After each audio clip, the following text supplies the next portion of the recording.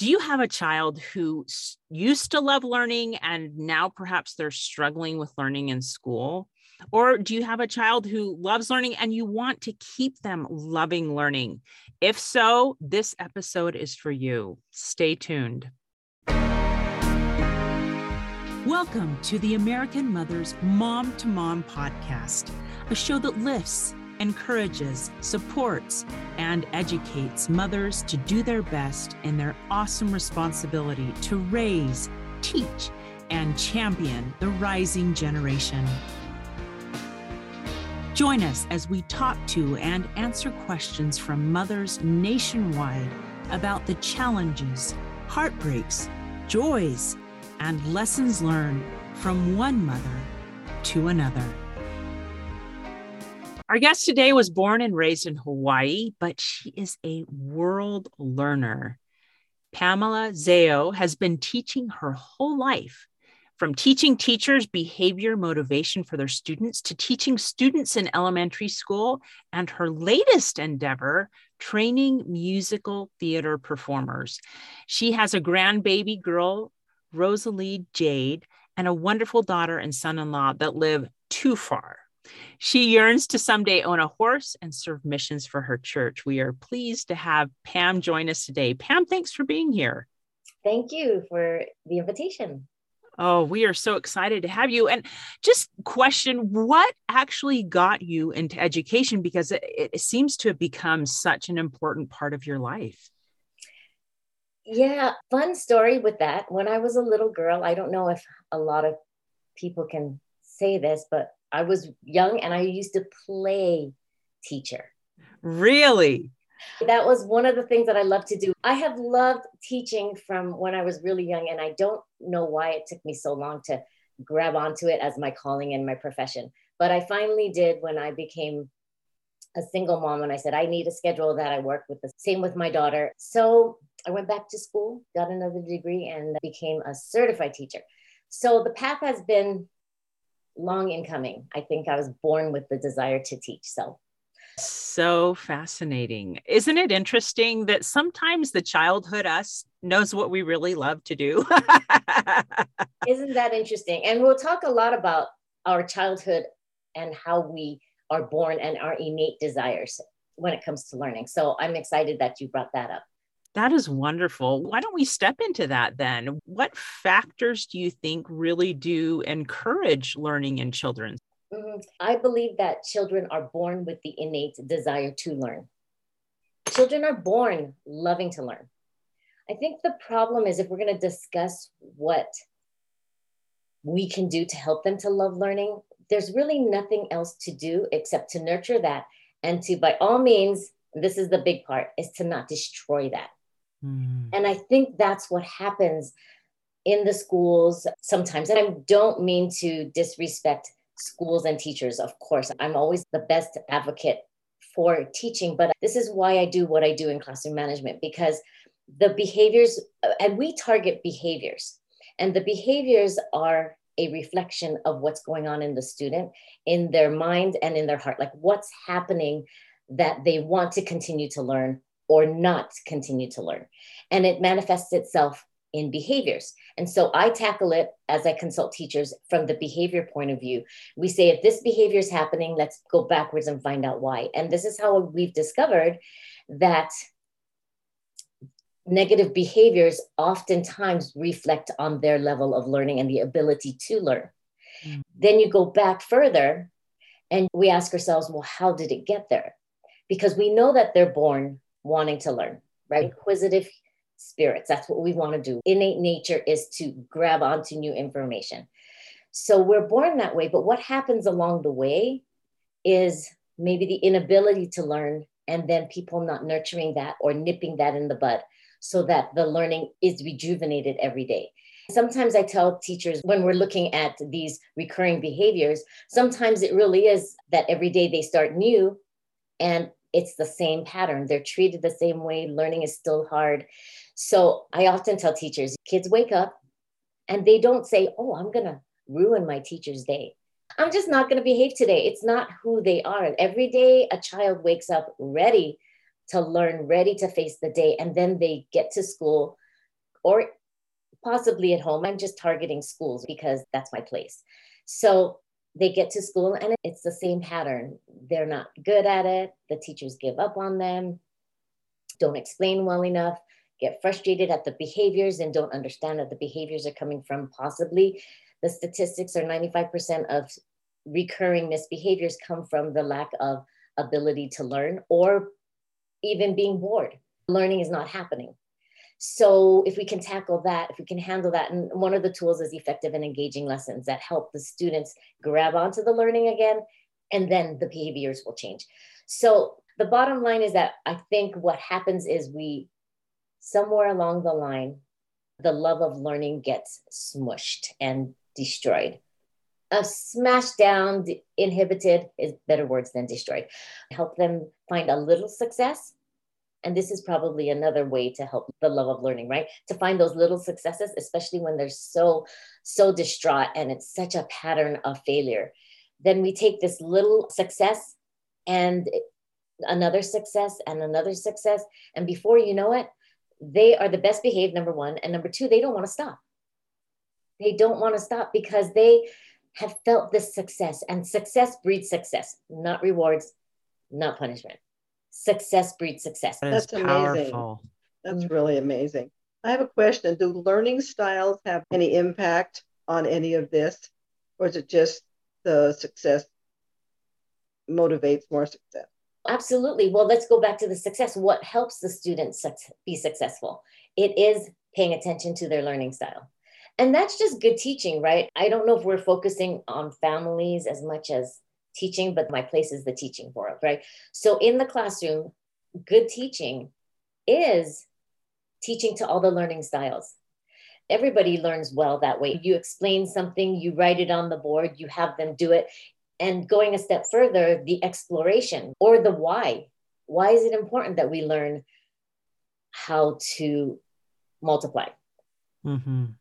Even if it's not life-changing, I've always used, why is it important? Well, it's important because you're going to need it for the rest of your life or whatever Mm-hmm. the case may be. But going back to your question about the learning styles, absolutely, because we do all learn differently. But it is, again, good teaching to use all the modes, doing it, the rationalization, seeing it, hearing it.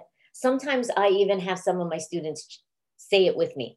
Because when they say it with me, they're speaking it, they're hearing themselves, and they're reading it as they do it. I have students read aloud all the time because you're using all your senses. I think that's come into play for learning.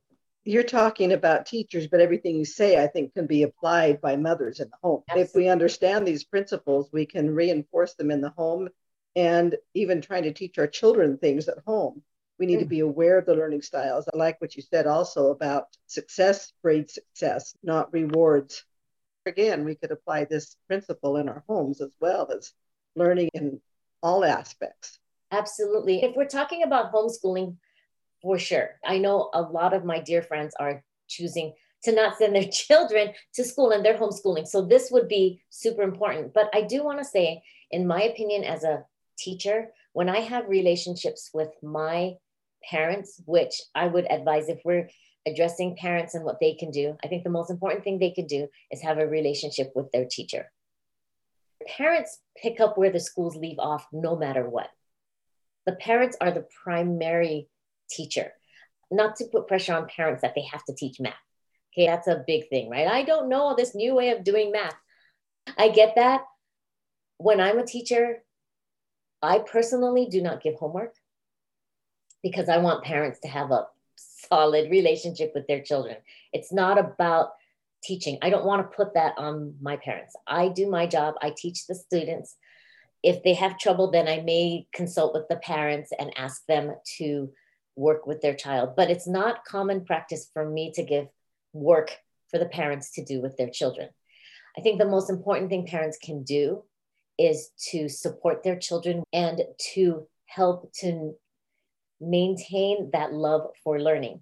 So if they're struggling academically in school, that's when the parent steps in and they say, well, how can I help you to learn so that we can break through that barrier? Because when you go to school, And also maybe it's a conversation with the teacher. Say, how can I help my child to do what you need to do so that they are successful in your class?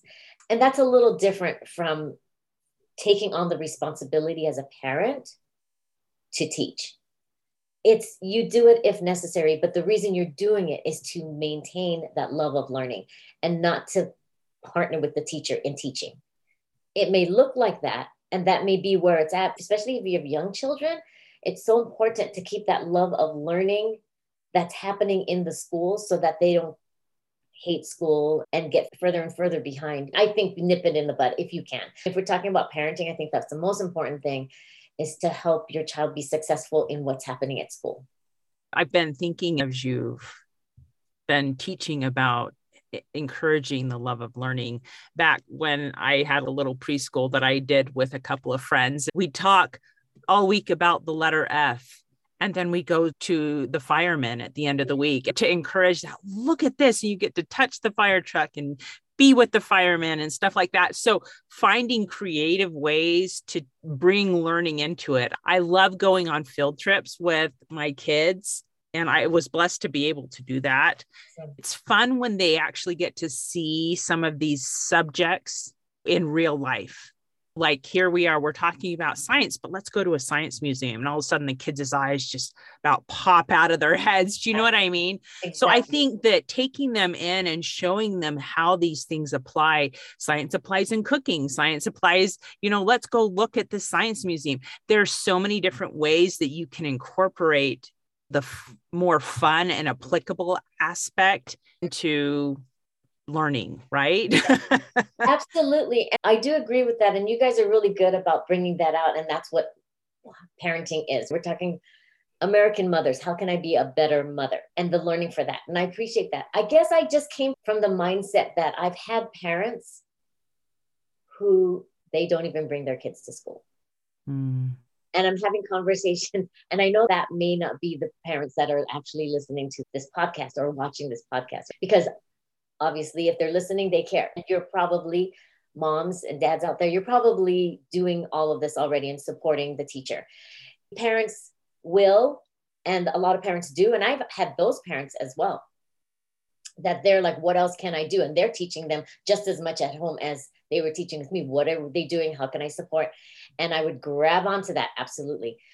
But I was just trying to find the balance, between the parents that actually do want to do more. If that's what we're doing, then absolutely, the love of learning, we can address those and the things that we need to do. But I also want to discuss and bring to the table what we can do where we don't have to teach. It is okay that it is not your job. Leave it to the teacher and just support that through your child and what you observe in their interactions at school. They come home, how did it go? Oh, it was great. Or it was lame. What happened? My teacher yelled at me again. Those types of things are just as important to the learning. I think that's what I'm saying, is that we don't have to teach to support the love of learning. That's a really good way to put it. I appreciate that, Pam, because a lot of mothers, well, like you, they're single mothers. They have to take care of everything in the house and their families, and they just are overwhelmed. So this is probably a real relief for those who are trying to do it all. They don't have to be responsible for teaching, but supporting and encouraging. That is very helpful information. So thank you for sharing. Okay, I'm glad, because that's how I truly feel. So supporting the teacher, that teamwork. I always tell my students, it's a triangle. The team is you, me, and your parents. And so I said, the first thing is, between you and me, you have to learn. And if you don't want to, then I bring in your parents. And if they can't help, then I step in.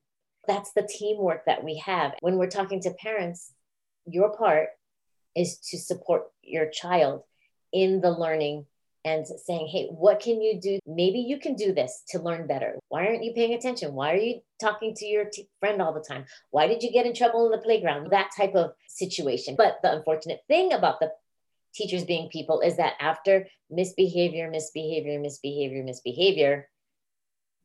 the students get a reputation. I'm asking teachers to not do that. I work with teachers to get through that obstacle and to look at things a different way. But that is what happens until we get to teachers and having them understand the importance of building relationships and working with the challenging behaviors students, then they're going to possibly mistreat your children. So as parents, what we can do is help the children work through that, either by talking with the student and their child only, or by talking with the teacher. So, Johnny, what's happening in school? Well, maybe you could do this. Can I help you at home? How can I help you get through that? Because we need you to learn and we need you to pay attention. Why aren't you paying attention? Well, because it's hard. Okay, then how can I help you so that it's not hard? What can I do? Well, the teacher keeps giving us stuff. Do you want me to talk to the teacher? Yeah. Okay. It's those types of conversations that not only build your relationship with your child and help them to feel like they can do it because they have support, but it's also putting it into action. What will you actually do? I like that. I think working together and you're focusing on their strengths, helping them find their strengths and helping them move forward. So I'm going to go back to what I said at the beginning. Regardless of whether we know why the situation is happening, we still have to find the little successes. So, for example, I was talking to a parent the other day and they said, when I finally figured out that the teacher gave us an hour of this and what I decided was, no, I'm not going to do an hour of this. I'm going to have them, instead of doing the 27 problems, I'm going to have them do 3 and call it good. And those types of modifications. So I have my degree in special education as well. And I think the most important thing that they teach us with that is modification. We don't have to know why necessarily. We want to know why so we can know exactly how to tackle it. But it just goes back to behaviorally. I feel like behaviors can be adjusted no matter what, not only adjusted, but can be an indicator no matter what the cause is. So teachers or parents, we don't need necessarily, I mean, we eventually want to figure out what the issues are and the core of the problem, but it's not necessary to help them to be successful behaviorally or academically.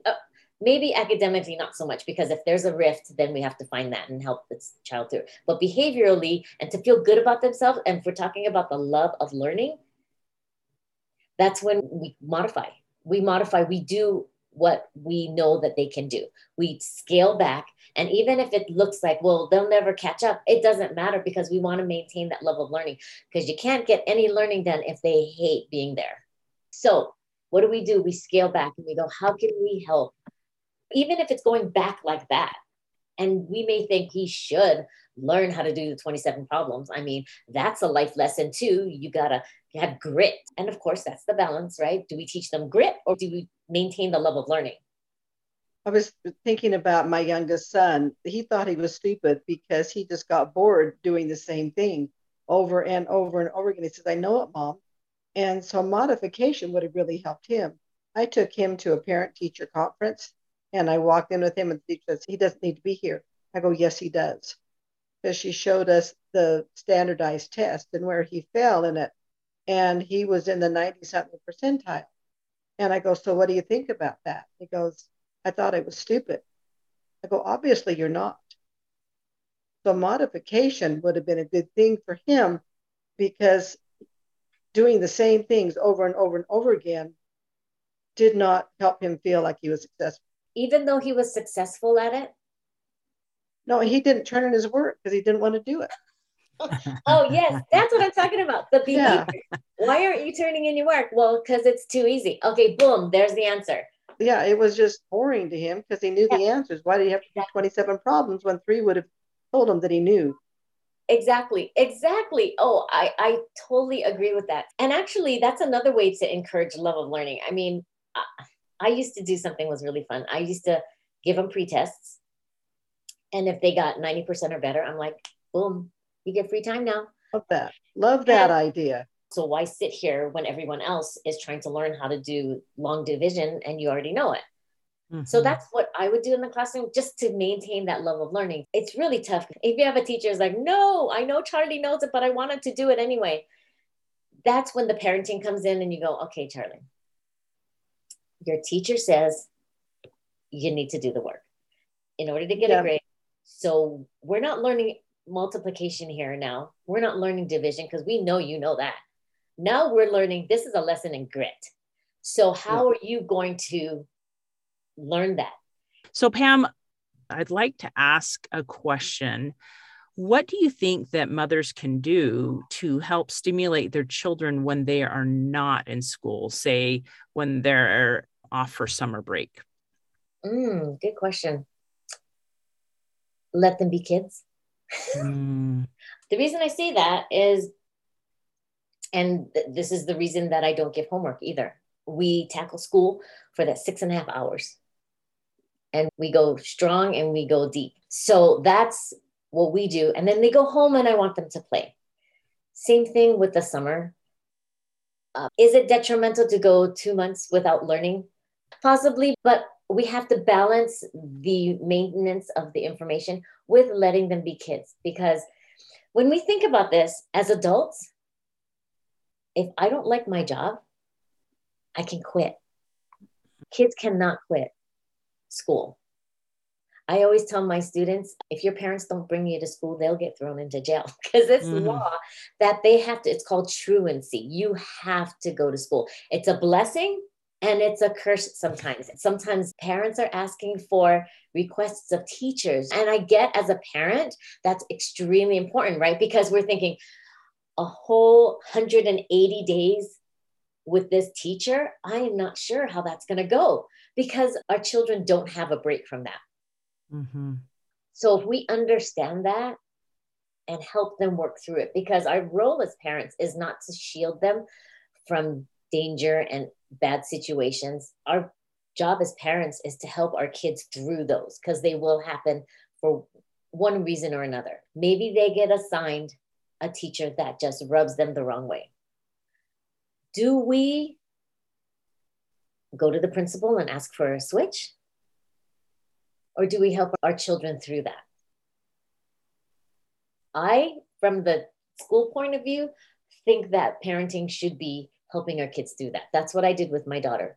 I said, how can I help you through this? Well, my teacher hates me. Okay, I know how you can feel that way, but what can we do? Like, do you want me to talk to your teacher? What do you want me to do here to help you through this? And that advocacy is important to them, number one. But going back to your original question about like, what should we do during the summer? I just think letting them be kids and having them enjoy that respite of the hard work that's going to happen. And school is hard. It's hard academically. It's hard behaviorally. It's hard. The schedule's hard. We're asking them to go through so many challenges throughout the 180 days that they have.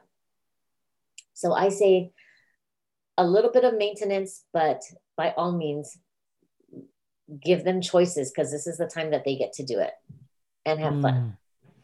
I like that you brought in the choices because I think that's part of it. I love that idea of letting them be kids for as long as possible because my kids sure needed it.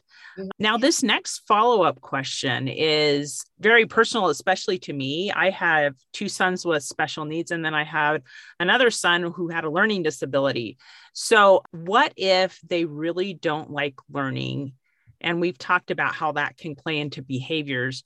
How can we find out what the issue is and make it better? Wonderful question. I love discussions. And I'm sure you've done that with your sons, right? Oh, yeah. What is it? So what happens? Why don't you want to go to school?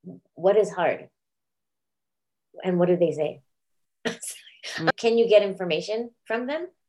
So in school, thank goodness, when you have a child in the special education program, there has to be a ton of communication between teachers and students and parents. I don't know how you cannot be involved. As we integrated them into classrooms, there was a whole bunch of communication going on there. My son that ended up having a learning disability, that was hard because he was quote unquote normal, especially compared to my other kids.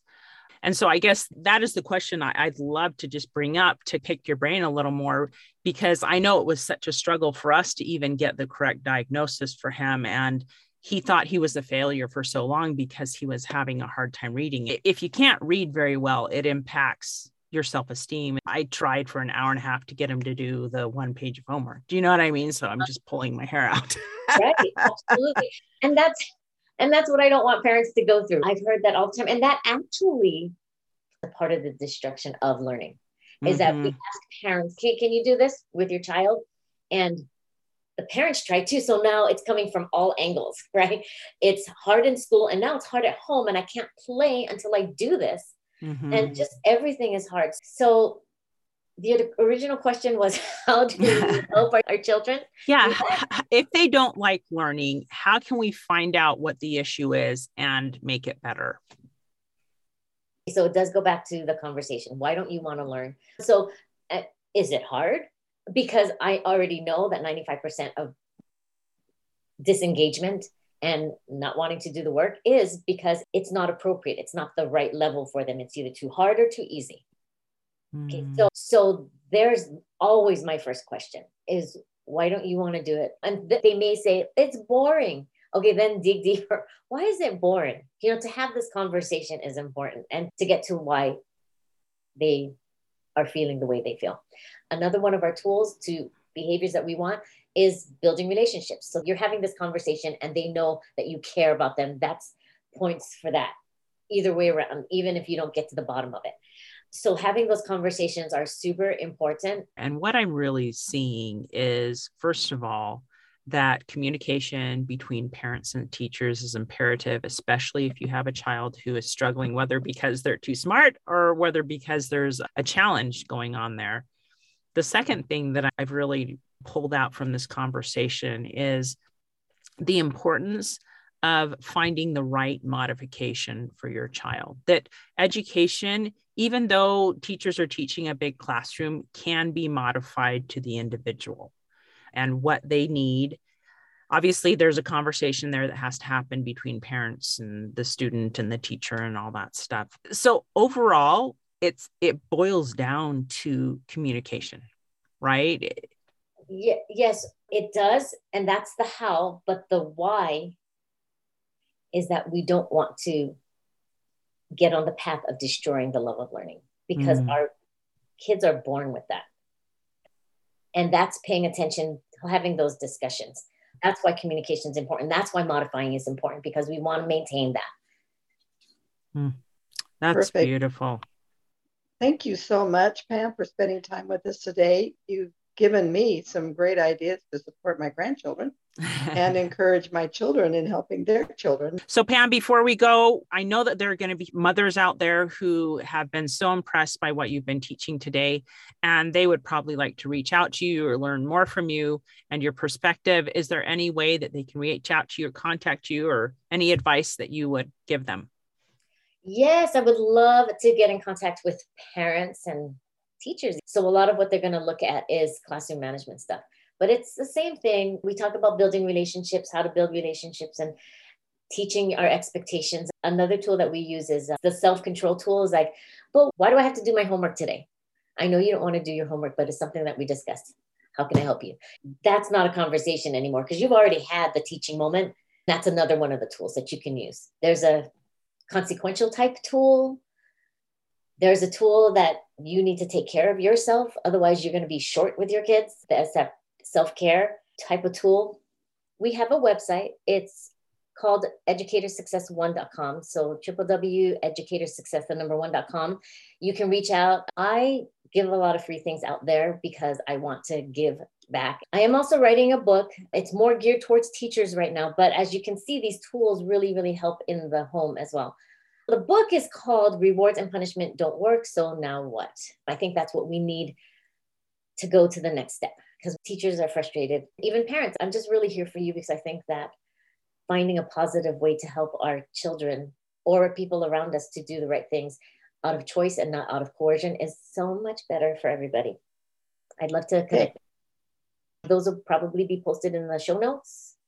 Thank you so much for coming on the American Mothers Mom to Mom podcast. We really appreciate having you here today and for sharing your wisdom, because I know that there are a lot of mothers out there who are struggling perhaps with some of the things that we've talked about today. And this has been very meaningful to them, just as it's been meaningful to me. So thank you. Thank you. Thank Thanks so much for listening to today's show. If you like what you heard, subscribe so you can get your weekly dose of mom-to-mom encouragement. We understand that being a mother can be overwhelming, but we hope that you found something useful you can apply to your own life. We invite you to share this episode with a friend who might also enjoy the message. The mission of American Mothers is to support mothers, empowering them to positively impact their families and communities. We want each one of you to discover and share your innate, inherent, and natural abilities to bless your children and others. The primary purpose of this podcast is to educate and inform. The views, information, or opinions expressed during the American Mothers Mom-to-Mom podcast are solely those of the individuals involved and do not necessarily represent those of American Mothers Incorporated, its members, or employees. AMI is not responsible for, nor does it verify the accuracy of the information contained in the podcast, nor does the series constitute any professional advice or services.